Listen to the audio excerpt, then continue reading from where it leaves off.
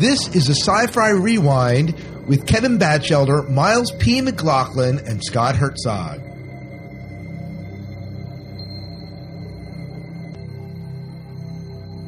By late in the 21st century, the nations of the Earth were finally at peace, working together to explore and colonize the distant reaches of space.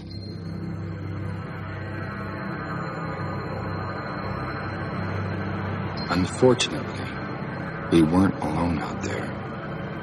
A race of non-human aliens called the Drax were claiming squatters' rights to some of the richest star systems in the galaxy. Well, they weren't gonna get it without a fight. Welcome to the Sci-Fi Rewind. This is Sci-Fi Rewind number 11, I believe. I think I have that right. Mm-hmm. And my name is Scott Herzog. And hello, I'm Miles P. McLaughlin. And I am Kevin Batchelder. And this is a collaboration between the Sci-Fi Diner podcast and the Tuning into Sci-Fi TV podcast. And man, Kevin, I just wanted to say one of the things that I'm loving is you have this top themes thing that you're doing right now. Ah, yes. That was the idea of our esteemed editor, Brent, who loves editing. So he was excited to put together this countdown, and we took all the votes from folks, and he's doing the top 50, show themes, and playing all of them along with comments from some of the listeners. It's kind of cool to kind of go back in time and hear some of these things. Yeah, I got to be honest, I haven't downloaded my podcatcher, but I'm working through Harry Potter 7, and that was my big thing to get through that. So podcasts have been kind of put aside for a little bit, but I'm ready to listen to them. So can't wait. So yeah, I think we've got the Sci-Fi Diner promo there in one of the episodes too. I tried to pop it up the list. Oh yeah, we got to update that thing, Miles. Yeah, we should. Sometime we should. That was like episode 50. We put that together, and I mean, it still holds weight, but still, we need to update it. Yeah, I agree. So, but anyways, well, welcome to the show. If you've never listened to the Sci-Fi Rewind, this is one show. If you know Kevin Batchelder, you know that he is not a fan of spoilers. But there's one show that he will give spoilers in, and it is this show, because we will spoil things, right, Kevin? That's right, folks. I hope you've watched Enemy Mine. If not, we're going to spoil the heck out of you. Yep. So if you just want to find out what Enemy Mine is about, because hey, it was something that you kind of heard of, didn't get good reviews, whatever, and you want to check it out, then fine, do that. But if you want to watch it and then listen to our comments, we're fine with that too. Won't be offended. And hey, if you don't really care about Enemy Mine and still want to listen to us, we're here, and it should be a good evening. And by the way, Kevin, Miles is wearing a red shirt, so if we kill him off tonight, it's not a big deal. It's not the one that says expendable, though. So no, but it is a Star Trek. Oh, okay. Am I being brave by wearing this shirt? Yeah, absolutely. When I bought this shirt, the cashier at the counter, she looked at me. She says, "Are you sure you really want to buy this?" Yeah. And what can I say? I did. Let me guess. You read a con. No, I was at Midway Comics in New York City. Well, still. They kind of knew what it was. Right. They definitely did, yeah. They most definitely did. Mm-hmm. Well, tonight we are rewinding Enemy Mine. Before we get into that, we talked a little bit before the show that we thought we were going to do this time is we're going to take the top 2 picks. That means for mid-October, we will be rewinding Equilibrium, a Christian Bale movie, one of his early ones, I believe. Yeah. And kind of a Matrix spinoff in some ways, as I remember correctly. Is that your perspective of it, Kevin? Oh, goodness. It's been a long time since I've seen it, so I'm going to go on whatever you said there, Scott. It's funny, when I saw this did well in the vote, I was like, okay, it's time for me to do a refresher on it. Yeah. And you almost have to, because it's been a while. I remember being kind of Orwellian a little bit. It was, yeah. And maybe a little A in flux a little bit. There's kind of that feel. Definitely. I don't want to say, it wasn't really post-apocalyptic. It was, I think like you said, a little 1984-ish. Yeah. But anyway, so that's the movie that we're rewinding. So we welcome your comments, as always, on the rewind. You can email them at the sci-fi rewind at gmail.com, or you can just send them to Tuning into Sci-Fi TV at any of their contact information on their site or on the Sci-Fi Diner podcast site. And we'll play your audio on the air if you send us an MP3 audio, or we'll read your emails. And I think we're just reading emails tonight. These just email comments. But. Yeah. Well, let's start talking about Enemy Mine. Mm-hmm. This is a movie that when it came out did not get a heck of a lot of critical acclaim. or a heck of a lot of money either. Or a heck of a lot of love. I mean, there's a lot. I mean, it got nailed by the critics, got nailed by the movie audiences. Did you remember when this movie came out, Kevin? I was trying to remember if I saw it in the theater or I didn't catch it till it was, like VHS or something. I don't think I saw it in the theater, so I don't have a lot of memories of it, good or bad, in its original release. Yeah, well, this movie, and we often start with like the stats, like the money stats, right? But this movie cost over $40 million to make. All right, brought in about $13 million. So that's a pretty big loss on the movie. Now, all I have is domestic totals, so I don't know if there was an international release. My guess is maybe not. I don't know. Yeah, I don't know. But $40 million was a big chunk of change back in 1985. Yeah, especially in $85. Yeah, I wonder what that was really like today. Right. You just don't know. For those of you that are unfamiliar with Enemy Mine, because there may be some of you out there, it came out in 1985. It was a science fiction film based on the story by the same title, written by Barry B. Longyear. It was produced by 20th Century Fox, directed by Wolfgang Peterson, who you might know from, I believe he did Troy. He did, what was some of the other ones I mentioned, Miles? Das Boot. Oh, yes. Poseidon he did most recently, and I have it right here, so why am I even hee-hawing around it? That he also did. He also did Perfect Storm, Air Force One, and so he has some pretty notable movies. Very much so. Kind of in his framework here.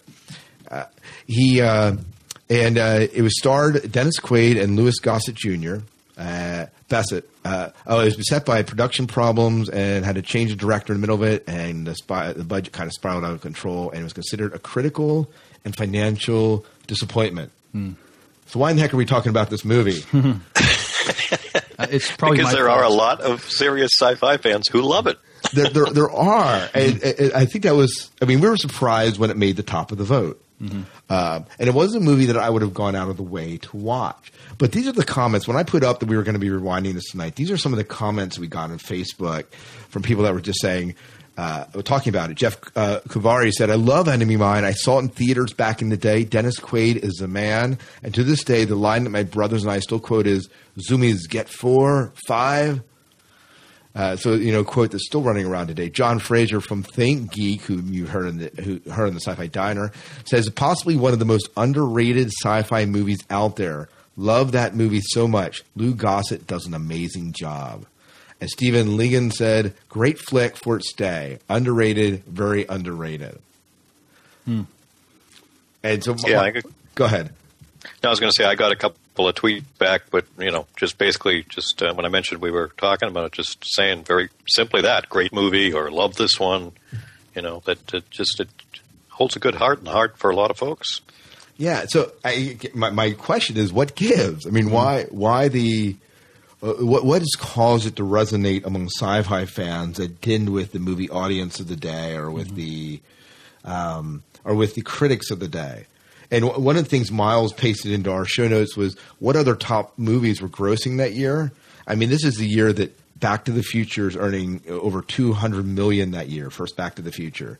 Rambo brings in 150. Rocky IV brings in 128. The Color Purple's out, and Out of Africa is also out. So these are the movies it's competing against. What did these movies have that Enemy Mine didn't? Well, Sylvester Stallone was really hot back in the mid '80s. Michael J. Fox, and him too. Was Dennis Quaid unknown back then? I don't think he was. No, he was a pretty recognizable. Yeah, him and Louis Gossett Jr. were pretty well known names even back back in '85. I mean, I don't remember when Gossett won his award there for, and I'm drawing a blank now, IMDb's failing me, what was it, the Officer and a Gentleman there, didn't he win an award there with that one? Oh, he might have. He might have, but I mean, and I don't know what year that one was, but no, these were decently well-known names. I mean, the only thing that occurred to me, and certainly on a rewatch, is the special effects are almost non-existent. Yeah, not much. No, I mean, it's not really basic stuff, and even, even kind of 25 years later or whatever, realizing that a lot of it's not going to hold up, but there's not really much there visually. This is almost like, to me, it's almost like it was a novel as a movie. I mean, you're watching characters, you're watching relationships. It's a lot to me happening in my head. Yes, you get to see an alien planet and a few creatures and a couple of ships flying back and forth, but it's really all about the relationships. So it's a little more cerebral than I think certainly, Back to the Future and some of those other popular movies where it's not going to be able to compete. Yeah. So, he did take the Emmy for best supporting actor in Officer in General, but he took a Saturn Award for his role in Enemy Mine, though. Okay. Mm-hmm. Yeah, I can see that. I mean, it was as you said, it's a great character-based movie. You're watching relationships and discussions and kind of putting yourself in that fish out of water kind of to a certain degree, two enemies and a language barrier and everything else to see what kind of a relationship, what things would you be able to accept, which other things would you have trouble getting over, and then certainly for the Dennis Quaid character, being able to take that step of another life and being responsible for it. Us sci-fi folks tend to like some of these stories that make you think and put you emotionally in the moment there. Right. In fact, I would say that probably my least favorite part of the movie was the opening sequence when they're fighting. It just doesn't do much for me. I didn't believe Quaid as that character when he's like laughing at shooting down the one Drake ship and all that. But later on, in fact, my first impression, Kevin, you'll get a kick out of this. I was watching the movie and said, okay, I'm kind of prejudging this movie right off the bat. I mean, they open that scene with the planets hanging in space and the planets look fake. They look like they look like painted styrofoam balls that someone hung in their bedroom to make it look like planets. and again, it's not built around the effects. But once you get onto the planet, granted, you have to suspend a little bit of disbelief that this is habitable air and they can exist, and where are they getting their food from, and how are they making their clothing? There's a lot of stuff you have to kind of maybe suspend a little bit of disbelief in, but that's not really the point of the movie. Right. It's You're in a situation with whoever is your worst enemy, whoever you can imagine your worst enemy is, but you need him, and that person needs you to survive because you're in a harsh environment. You've got very little supplies to live, and can you move past old hatreds and prejudices, and can your relationship go beyond just your survival here? Right. And which I think they do. I think they beautifully do in this movie. I remember when I got this on VHS, and then my parents were watching me watch it, and I guess my mother was thinking I just want another one of those sci-fi movies. But then she watched it with me, and she said, "This is actually this is better than I thought it was," because it had a real substantive story to it. Right. I mean, I don't know if we want to bring this up now, but would this movie, if this movie wasn't around 85, if it was done present day, would it have done better? I mean, just the story itself. I mean, obviously the special effects they could, they could do a better job on. But just telling this story today, would this attract viewers? Because I wonder if maybe now we like our. I don't want to say sci-fi wasn't deep back then, but maybe it's a little deeper than it is now. And maybe it's a little more character driven now. Maybe we would have gravitated it more. I don't know. Oh, I don't know. I think you would have had to update the movie a little bit in it, like the effects and all that. I don't know, Kevin. What do you think? Well, I think it depends on the person and what they like in their storytelling. There are some people that just can't get past simple effects. And again, we're looking back 25 plus years, so I don't want to ding them for that. I mean, the effects were probably state of the art at the time. Put a sparkler on the back of a ship and call it a space thing flying through the air with a string. So I do follow, though, where Miles is going. I mean, I think I certainly, probably partially by getting older, am much more open to watching a character story that's going to slowly play out. I don't need to see, ooh, look, the shiny things exploding in my face. I'm okay watching some characters and relationships develop and being able to put myself in one of these characters' positions, more so than when I was younger. So again, maybe with the Back to the Futures, some of the other things that were coming out in the mid-'80s that were really hanging their hat a little more on the fun craziness or some of the visuals, maybe this was a little bit of a mismatch at that time. I don't know. It's a hell of a good question. I really can't say. I'd have to go looking at a whole list of 84, 85, 86 movies to see if we had some other character-based stories doing well in there. Mm-hmm. Right. Especially on the sci-fi side, because, I mean, at least nowadays, I think some of the sci-fi fantasy is becoming a little more mainstream. But back in the mid-'80s, was there enough of them out there? Obviously not, since they lost $20+ million on it. Yeah, I mean, you look at the ranges there in 1984. You have The Search for Spock comes out in 84. 2010 is out in 84. Dune's out in 84. 1984 is out in 84. The Adventures of Buckaroo Banzai is out in 84. Starman's out in 84. So those are all predecessors to that. And then Cocoon is out. Back to the Future, like we said. Mad Max Beyond Thunderdome. Enemy Mine, which you said. Aliens is out in 86. Star Trek The Voyage Home's out in 86. I mean, you've got several in that list that have got just major visual effects and big scale. Oh, yeah. This isn't anything like that. So, maybe that's where it missed a lot of its audience. Was it just, because it's funny. I watched on the DVD that I had of this. I watched the theatrical trailer, Okay. and I got to say, even though I really liked this movie, that trailer did not make me want to jump up and go see this movie. It just doesn't. Nothing in the trailer or in the style of this movie is going to scream, "Ooh, got to see it." If you don't enjoy watching good actors act, you're probably not going to want to see this movie. I mean, what's really going to be a draw here?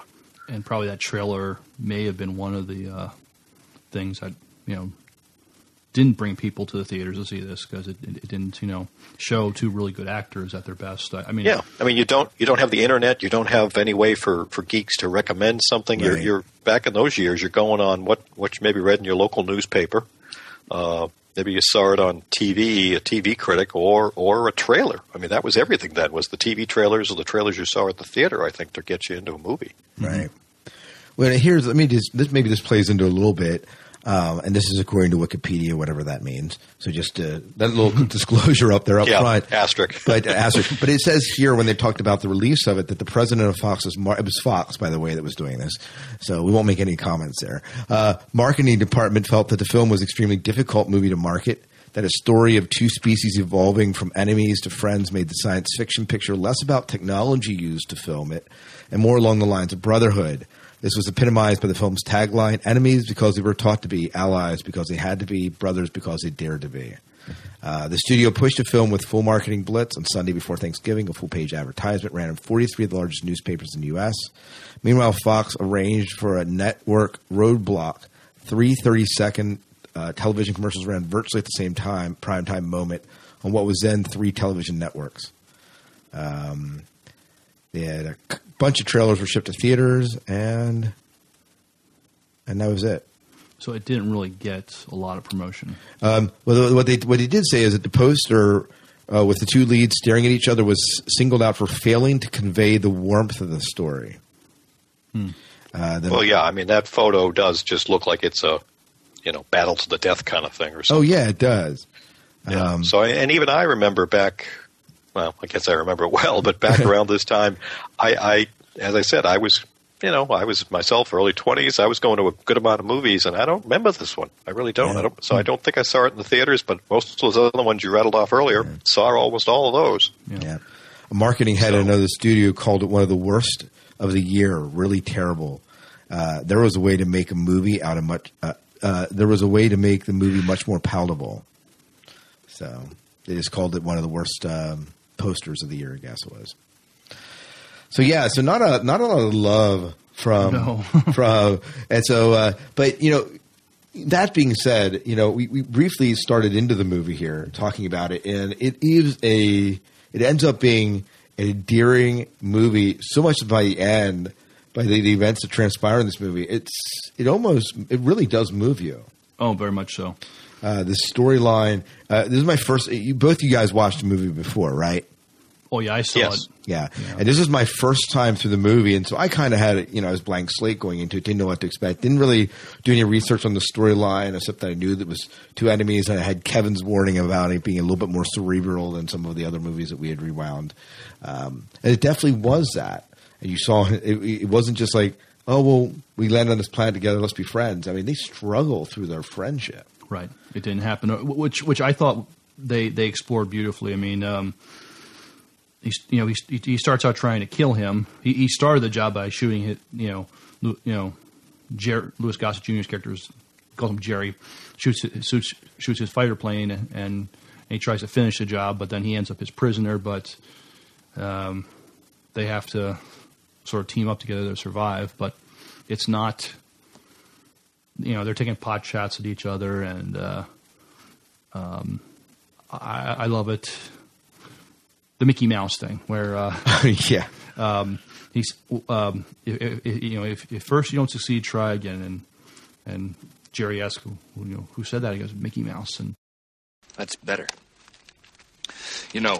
While you're having such a good time and doing nothing, I am trying to think of ways to improve our situation. Okay. You know the old saying. If at first you don't succeed, try again. Dawish, you learned this from great Drac teacher Chisma. No, from Mickey Mouse. Who? Mickey Mouse. Mickey Mouse. then when they get into an argument, he goes, Mickey Mouse is a big dope. And Right. I love that scene where Dennis Quaid, he can't, he just has to walk away and laugh it off because it's just so ridiculous. Right. No, and it's funny thinking about the memory of going back to watch it, which has been probably well over 10 years for me, probably even a little more. The stuff that stuck in my head was like the first half of the movie. Most of the second half, it didn't really resonate with me, didn't really stick. Not that it's poorly done, not that it wasn't bad, but it's that first opening bits. It's them getting to know each other, fighting, arguing, trying to communicate. Dennis Quaid just trying to be patient, and then when he gets emotional, whether it's about Mickey Mouse or whatever else, just losing it and trying to literally, strangle him, but then realizing you can't. I mean, that's the part that, from a story point of view, you really appreciate watching two good actors, and I do think Dennis Quaid is a very good actor, trying to deal with that situation. And it really, because it was different in that sense, I mean, I appreciate it more the older I get. Mm-hmm. Right. And you mentioned kind of that quote. There are some really nice quotes that come out of this movie, Right. That kind of stand out. They kind of hint, when you get to know your enemy, that there's many times these common truths in religion. Vulvo da lubo. Translate. If one receives evil from another, let one not do evil in return. Rather, let him extend love to the enemy, that love might unite them. I've heard all this before in the human Talmud. Of course you have. Truth is truth. Which is kind of a neat thing, that we are not that different spiritually, or at least in our truths and what we value. Oh, I mean, the movie is a wonderful, what do you want to say, training ground or eye-opening experience to the whole concept of accepting people for who they are instead of what they are. Right. Up and down, whether it's different countries, different religions, different races, you name it. This is a perfect example of how to look at that and think about it. So, I mean, it's a social commentary regardless of the time period. Right. So, I mean, it's got some great stuff that you could really make for some good conversations. Certainly, younger audience, high school or anything in there, to be able to teach people, what defines who you are as a person and how you accept other people. I like what you said there, Kevin, about being a social. I mean, this is where sci-fi is at its best, when it is doing a social commentary. And we'll say this to death. I mean, this movie's underrated because it does this in such a beautiful way. It's just right. Appreciating for who you are. Yeah. Well, it makes we talk about social commentary. This really, in some ways, feels like a Star Trek episode. Like, I think of the whole, and I don't mean to make any illusion here, but Star Trek: The Next Generation, when Picard is stranded on the planet with that one creature that he can't speak to, and they speak in riddles or fables. Mm-hmm. Remember which episode I'm talking about? Darmok, I think. Yeah, Darmok. Mm-hmm. Same type of story. Mm-hmm. They're enemies, and they got to learn to kind of exist together or communicate. They've done something like that where Geordi is trapped on a planet with a Romulan, and they're dependent upon. I mean, Geordi has to use his prosthetic to see, and because of the planet, eventually that fails him, and then he has, the Romulan has to help him. He's the techno guru, but he can't see. So it's another where they are dependent upon each other to get out of this situation. Right. Oh, heck, you can even go back to the original series in that episode with Frank Gorsh and the black and white guy versus the white and black guy, and the whole idea of hating each other since birth and learning to try to get along. Because again, this movie also does the whole aspect. And it doesn't do it. Maybe I think it would have been better if it did a little bit more. But as you said, the early scenes of watching the cowboys almost approach to talk about to dehumanize or desensitize you to the enemy. You're not killing a being or a living entity. You're killing the enemy, and they're somehow below you, and they're not as good as you, and all that you have to do to maybe deal in a situation like that. And then when the total rug gets pulled out from under you, and you have no choice but to find a way to survive with this person or other entity, you've got to realize that you can't just have that predisposed idea of them versus us. I mean, that goes back, thousands of years for how people deal with people. So, like we were saying, Miles, the whole social commentary aspect of sci-fi, this is where it excels. But I don't think that's something that's going to draw a big box office in to see it. No. Not in '85, but I wonder if, we talked about, would it have done better if they if they didn't make the movie back in '85, but if they made it in 2011? We've now had TV shows like Battlestar Galactica, Firefly.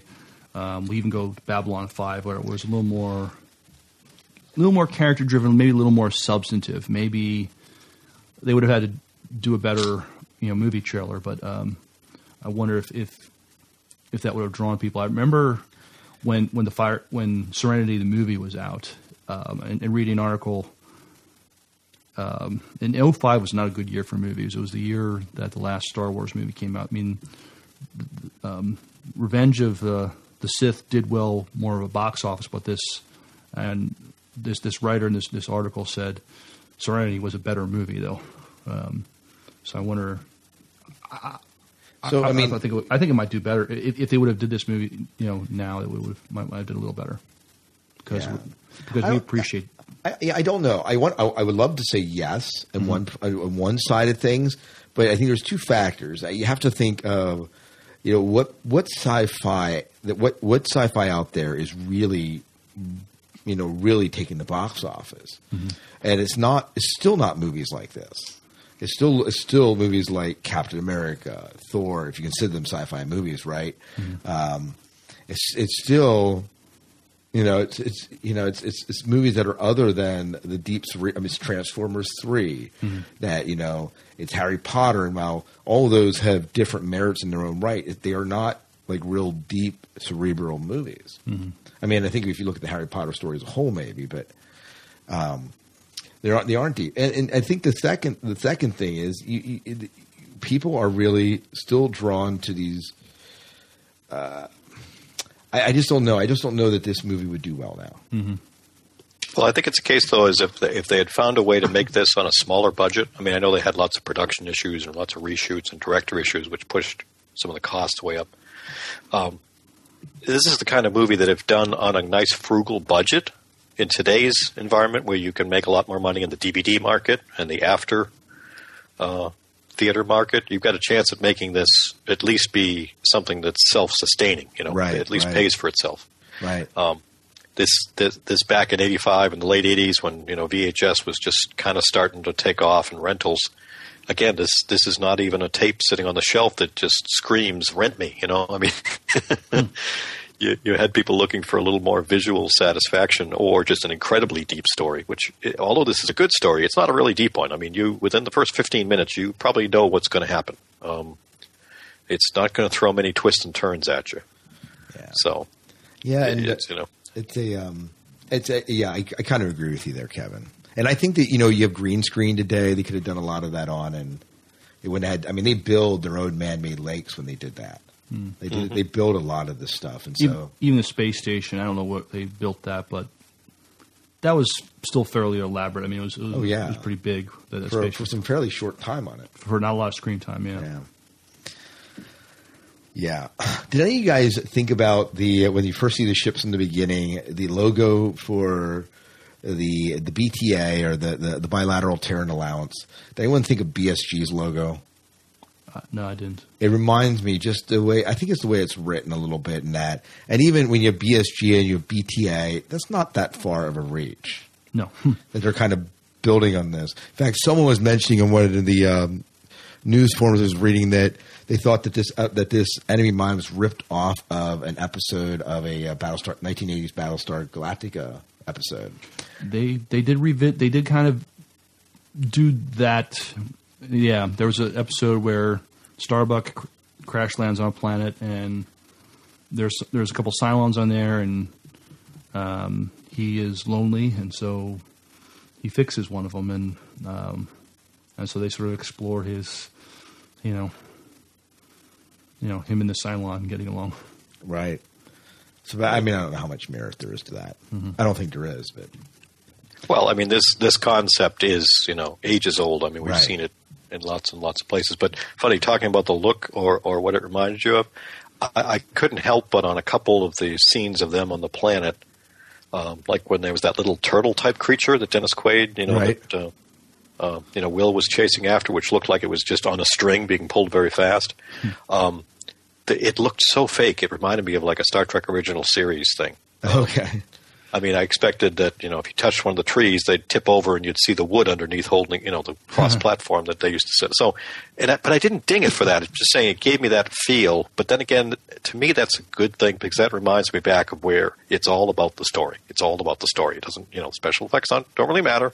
Like we said, we're going to have a theme in here or something that's going to be more important than the actual words that are coming out. It's trying to teach us something. Right, right. So, when looked at that way, and I think definitely when looked at in a rewatch or two, maybe especially for you, Scott, in a few years when you come back to it, again, I really appreciated, like I told you, it was all about the Louis Gossett Jr. and Dennis Quaid scenes. I mean, that's what stuck in my head 10, 15 years later was that first half of the movie. Just the other parts were fine, but that's not what I remember. When someone says enemy mine, that's what I think about is some of those great discussions, whether it's Mickey Mouse or trying to teach him the Drac language, his little Drac Bible, or whatever we want to call it, and all that those concepts are what stick with me. Right. This is not we often will talk about movies and talk about the musical score. This is not one where the score stood out to me. I didn't ever notice it. Yeah, it's kind of I mean, there was a score there, obviously, but it's just kind of a forgettable. It does what it needs to. I mean, yeah, it functions. It helps build the movie, but there isn't a lot. I mean, they probably didn't sell many, soundtracks at the stores if there's even one available. I don't know. No, apparently they put one out, or there's one associated with it, but whatever. Yeah, I don't. Yeah, well, and special effects again are almost non-negligible. Any other parts of the movie that kind of stood out to you, or anything that you want to talk about specifically about the movie?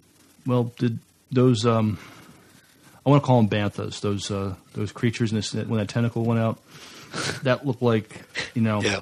This is gonna be a little that looked like it was ripped off from Return of the Jedi. The banthas, not the banthas, with the Sarlacc. The Sarlacc. Yeah, the Sarlaccs. Yeah. And they did it much better with the Sarlaccs. Yes, they did. Even the original, even without Lucas going ahead, and putting a beak on the end of it. I mean, yeah. Yeah, and the thing that I thought of that I actually wish there was more of, because they did a little bit in the beginning, was the voiceovers from Dennis Quaid, kind of walking us through early on what was kind of happening. I think if that had kind of lasted throughout it a little more, that might have been a better balance for me. It seemed like they used that quite a bit early and then totally dropped it. Right. If they'd have brought that back in every so often, it felt... Yeah. I mean, there was a little bit at the end too, but I thought if there was a couple more of those, towards the middle scenes when they were getting to know each other well, but still having some issues. I don't know. It just seemed like if you're going to, for me, voiceovers work, or if they're going to work well, they work throughout. So you use them as an anchor to kind of see the progress. And it's like we kind of used that early because we had to do lots of explaining, and then we stopped it completely. Right. I love, there are a couple other quotes that I really liked too that really worked well for me. I love that one quote where David is saying, "Where would you be without me?" And Jerry's back home. Yeah. Kind of one of the humorous part. There's not a ton of humor in this movie, but there is some. Another one is they have this whole idea about, who's uglier, and Jerry saves David from the sand monster that we were just talking about. And he goes, "You saved my life. Why?" Jerry said, "Maybe I need to look at another face, even one as ugly as yours." "So you still think humans are ugly?" Jerry goes, "Compared to the Drac, very ugly. But the thing out there is even more ugly than you." But kind of puts in perspective. But there are some really good quotes in this movie that really kind of shine in and show light in the human condition and what it is to interact with your enemies, which again is really the point of this whole movie. Mm-hmm. And I think even more than interacting with your enemies is the whole thought process of what constitutes an enemy. Right. We're so conditioned in our lives growing up, whether it's from our parents or our society or our upbringing, to have this whole class system or us versus them that, this does a good job of making you step back, especially once the child is born. And now Dennis Quaid has got to play, surrogate dad or uncle or whatever. Think about that. How in the heck would you possibly try to describe what someone is when they're physically different than you? Right. How would you do that? It's hard. We can have fun talking about it, certainly, Scott, talking about being a parent and even starting to deal with that as you have a child growing up when they ask all those questions, why is the sky blue and so forth. So, trying to do that when you're talking about a completely different race is quite a mind bender for anyone who's had to try to do this with people. And I was just going to say that this really does transcend not just, other cultures or other countries. You're talking about this deals with race relations. This deals with prejudices that we have, that we make assumptions about people based on what we know. And when you get to how they look. Yeah. My daughter, this made me, one of the scenes in there, the scene where the young Zammies is, saying how much he wants to be like Dennis Quaid's character, David, wants to be like him. Mm-hmm. I wish that I was like you, had a face like you, fingers like you at that one scene. I think of that, we adopted a beautiful girl from Haiti who has struggled at times. She's growing up in an all-white home in a pretty much predominantly white community where we live. And that's difficult for her. And she has the same sentiments. And I understand that just from that. That scene kind of really resonated just because of that. Mm-hmm. That this is a struggle for him. Wanting to connect with their own kind, wanting to be around people with their own kind. But, you can understand why he runs off at that one point. He wants to be near his people. Oh, yeah, absolutely. Mm-hmm. Yeah. Not that I'm saying my daughter's going to run off. But yeah. No, but certainly at those earlier ages, it's that whole dichotomy of you want to fit in, you want to be like everyone else, but you also want to be unique. And at a younger age, it's so hard to find that balance, that confidence in being in your own skin and who you are. So it's interesting as you get older, or when you are older, watching someone try to deal with that, whether it's, like you said in your case, Scott, with your daughter, or an alien race on an alien planet. How do you find that balance? Oh, yeah. It's next to impossible. So that's the part that resonates for years and years, certainly with many of us who enjoy this movie. But as we've said, and we always have fun picking on, U.S. TV viewers. Again, people like to zone out, You can watch Back to the Future and just go, laugh and go, oh, that's totally silly. Right. But put them in a theater seat for an hour and 40 minutes with this. Aside from chuckling at a couple funny lines, you're going to be, scratching your head and hurting your brain. Right. You're going to have to work a little harder. thinking wise. Yeah. Mm-hmm. Well, anything else we want to say about this movie before we get into some listener feedback? I got a couple. There's an. I was telling you, you remember the guy, Kevin. The guy's name is Brian Jones. I guess through the 70s and 80s and early 90s, he always played a bad guy, the heavy. Yes. I didn't know he passed away back in the late 90s, but I just saw some interesting quotes of his on his IMDb page. Are you talking about Brian James? Brian James, yeah. I've let him Jones. Yeah.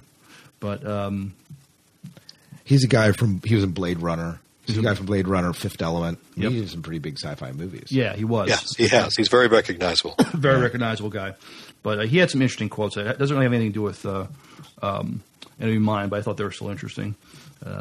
He says he had more footage in Total Recall about being cut down. Came out a week before another 48 hours that summer. It made $25 million. The studio panicked. My stuff was there until 1 week before the film opened. They cut 25 minutes out of the movie a week before it opened, and it went from around 140 down to 95 minutes. They said, cut all the behavior, action, comedy, done. I lost every major scene I had. That's the last time I ever cared about a movie because I went to the press screening, and I was like getting kicked in the stomach. Seeing what's not there, I'm the third lead, and I looked like a dress extra. All the stuff that they had, the setup stuff in the trailer, all the scenes were gone. So I wonder if we ever watch Total Recall, if there's a longer version. But he talks about his time on Blade Runner. 3 months in Detroit, which was where we were, Murder City.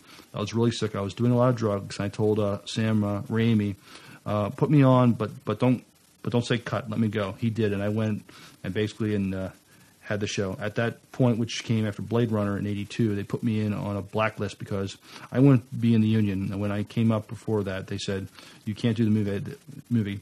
They said, we've got to have Brian James. They said, no, he's not working for us. Finally, they said, look, he's the only guy we want. They said, fine, you can have him, but we're not going to pay our part. So they paid their part. I worked like 10 weeks for $2,500. You know what they say, don't make waves. So I learned my lesson. Yeah. So, well, he's been in this guy's had a huge film career.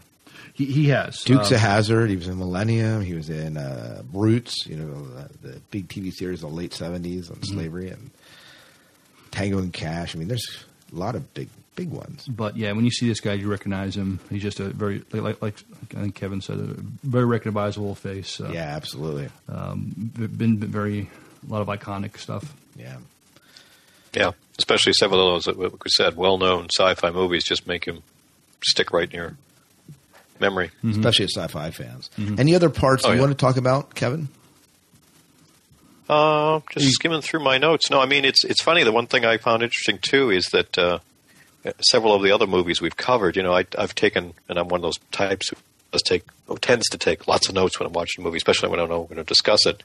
But I found myself with this one with very little because I was just letting it happen, Absolutely. And appreciating the discussions they were having. I realized it really wasn't that important, some of the detail of what was going on. So, right. No, I think we covered it pretty good, and it was interesting how different it was, obviously, than something like the Matrix trilogy that we were looking at before, Right. Mm-hmm. Right. Well, should we get into some listener feedback? Let's do it. So these are some emails that came in, and this one came in from Colin in England, and he writes and says this. Miles, do you want to read this? Sure. Hello, one and all. Well, that was a bit Three Musketeers in the opening on your case, The Three Amigos. Do you know what he's talking about? Did we have like a weird opening the last time we did a Sci-Fi Rewind? Yeah, I'm not sure. We were trying to remember this. I don't know. we were trying to remember this, and, we can't. But anyways, go on. Anyway, as an opening statement, I would like to say I think it's an absolute travesty that Blade Runner never won. But but as it is, it's in the list. I hope you get to it eventually. Can't wait for the Equilibrium show. That's a love it or hate it film. So Enemy Mine, an exploration of prejudice and racial stereotypes. The fact that one actor is black and one is white, I'm sure is not lost on the viewer. We didn't even talk about that. No, we didn't at all. We briefly. Well, because he's completely in makeup. You don't even know that. Right. Right. But Lou and Dennis were both well cast, though. They worked well together.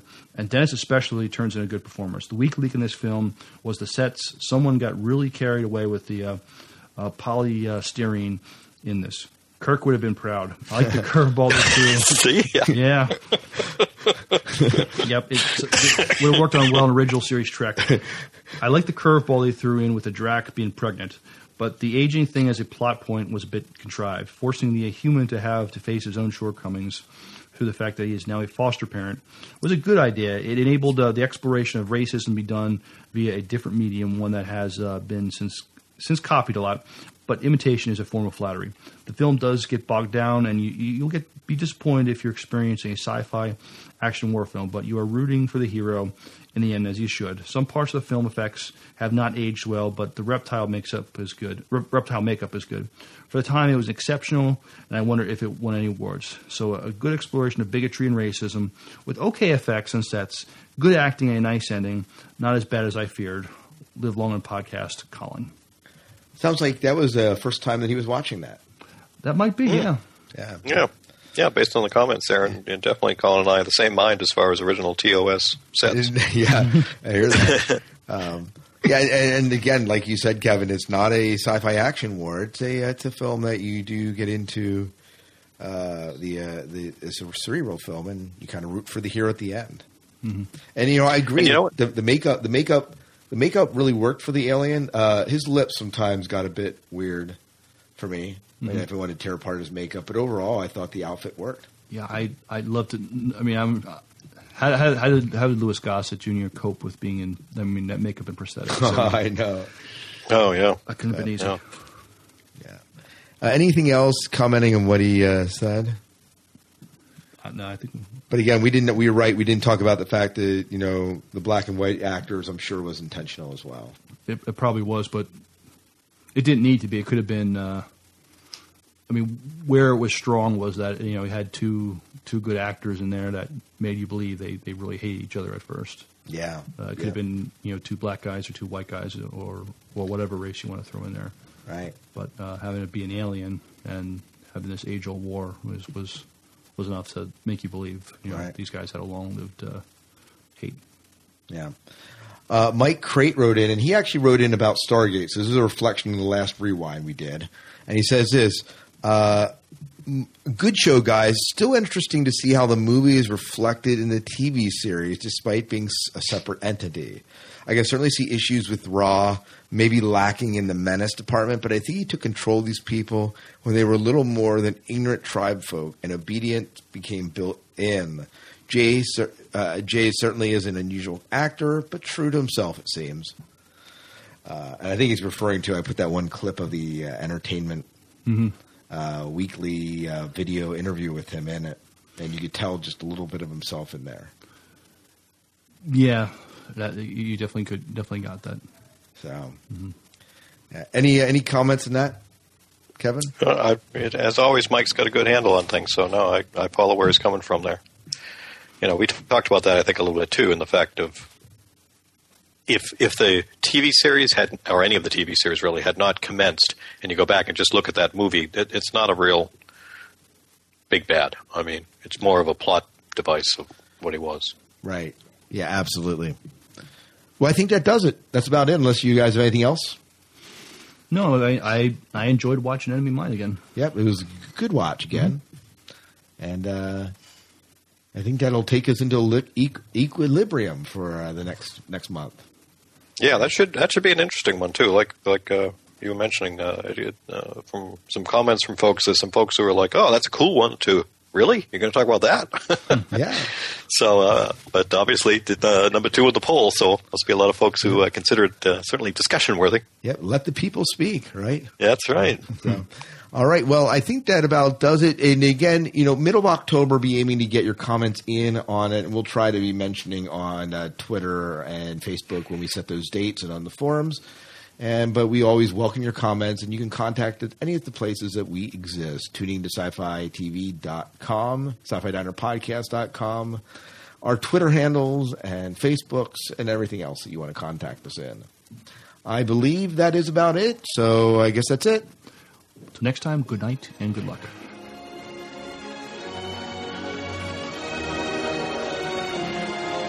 And so Davich brought Xanus and the Drax home.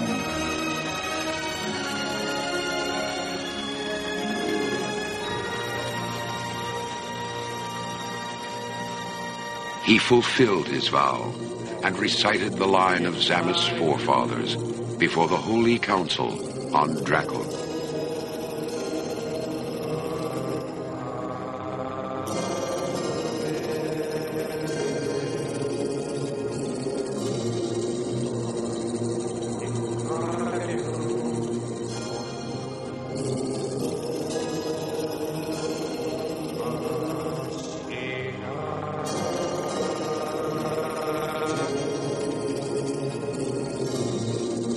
And when, in the fullness of time, Zamis brought its own child before the Holy Council, the name of Willis Davich was added to the line of Jeriba.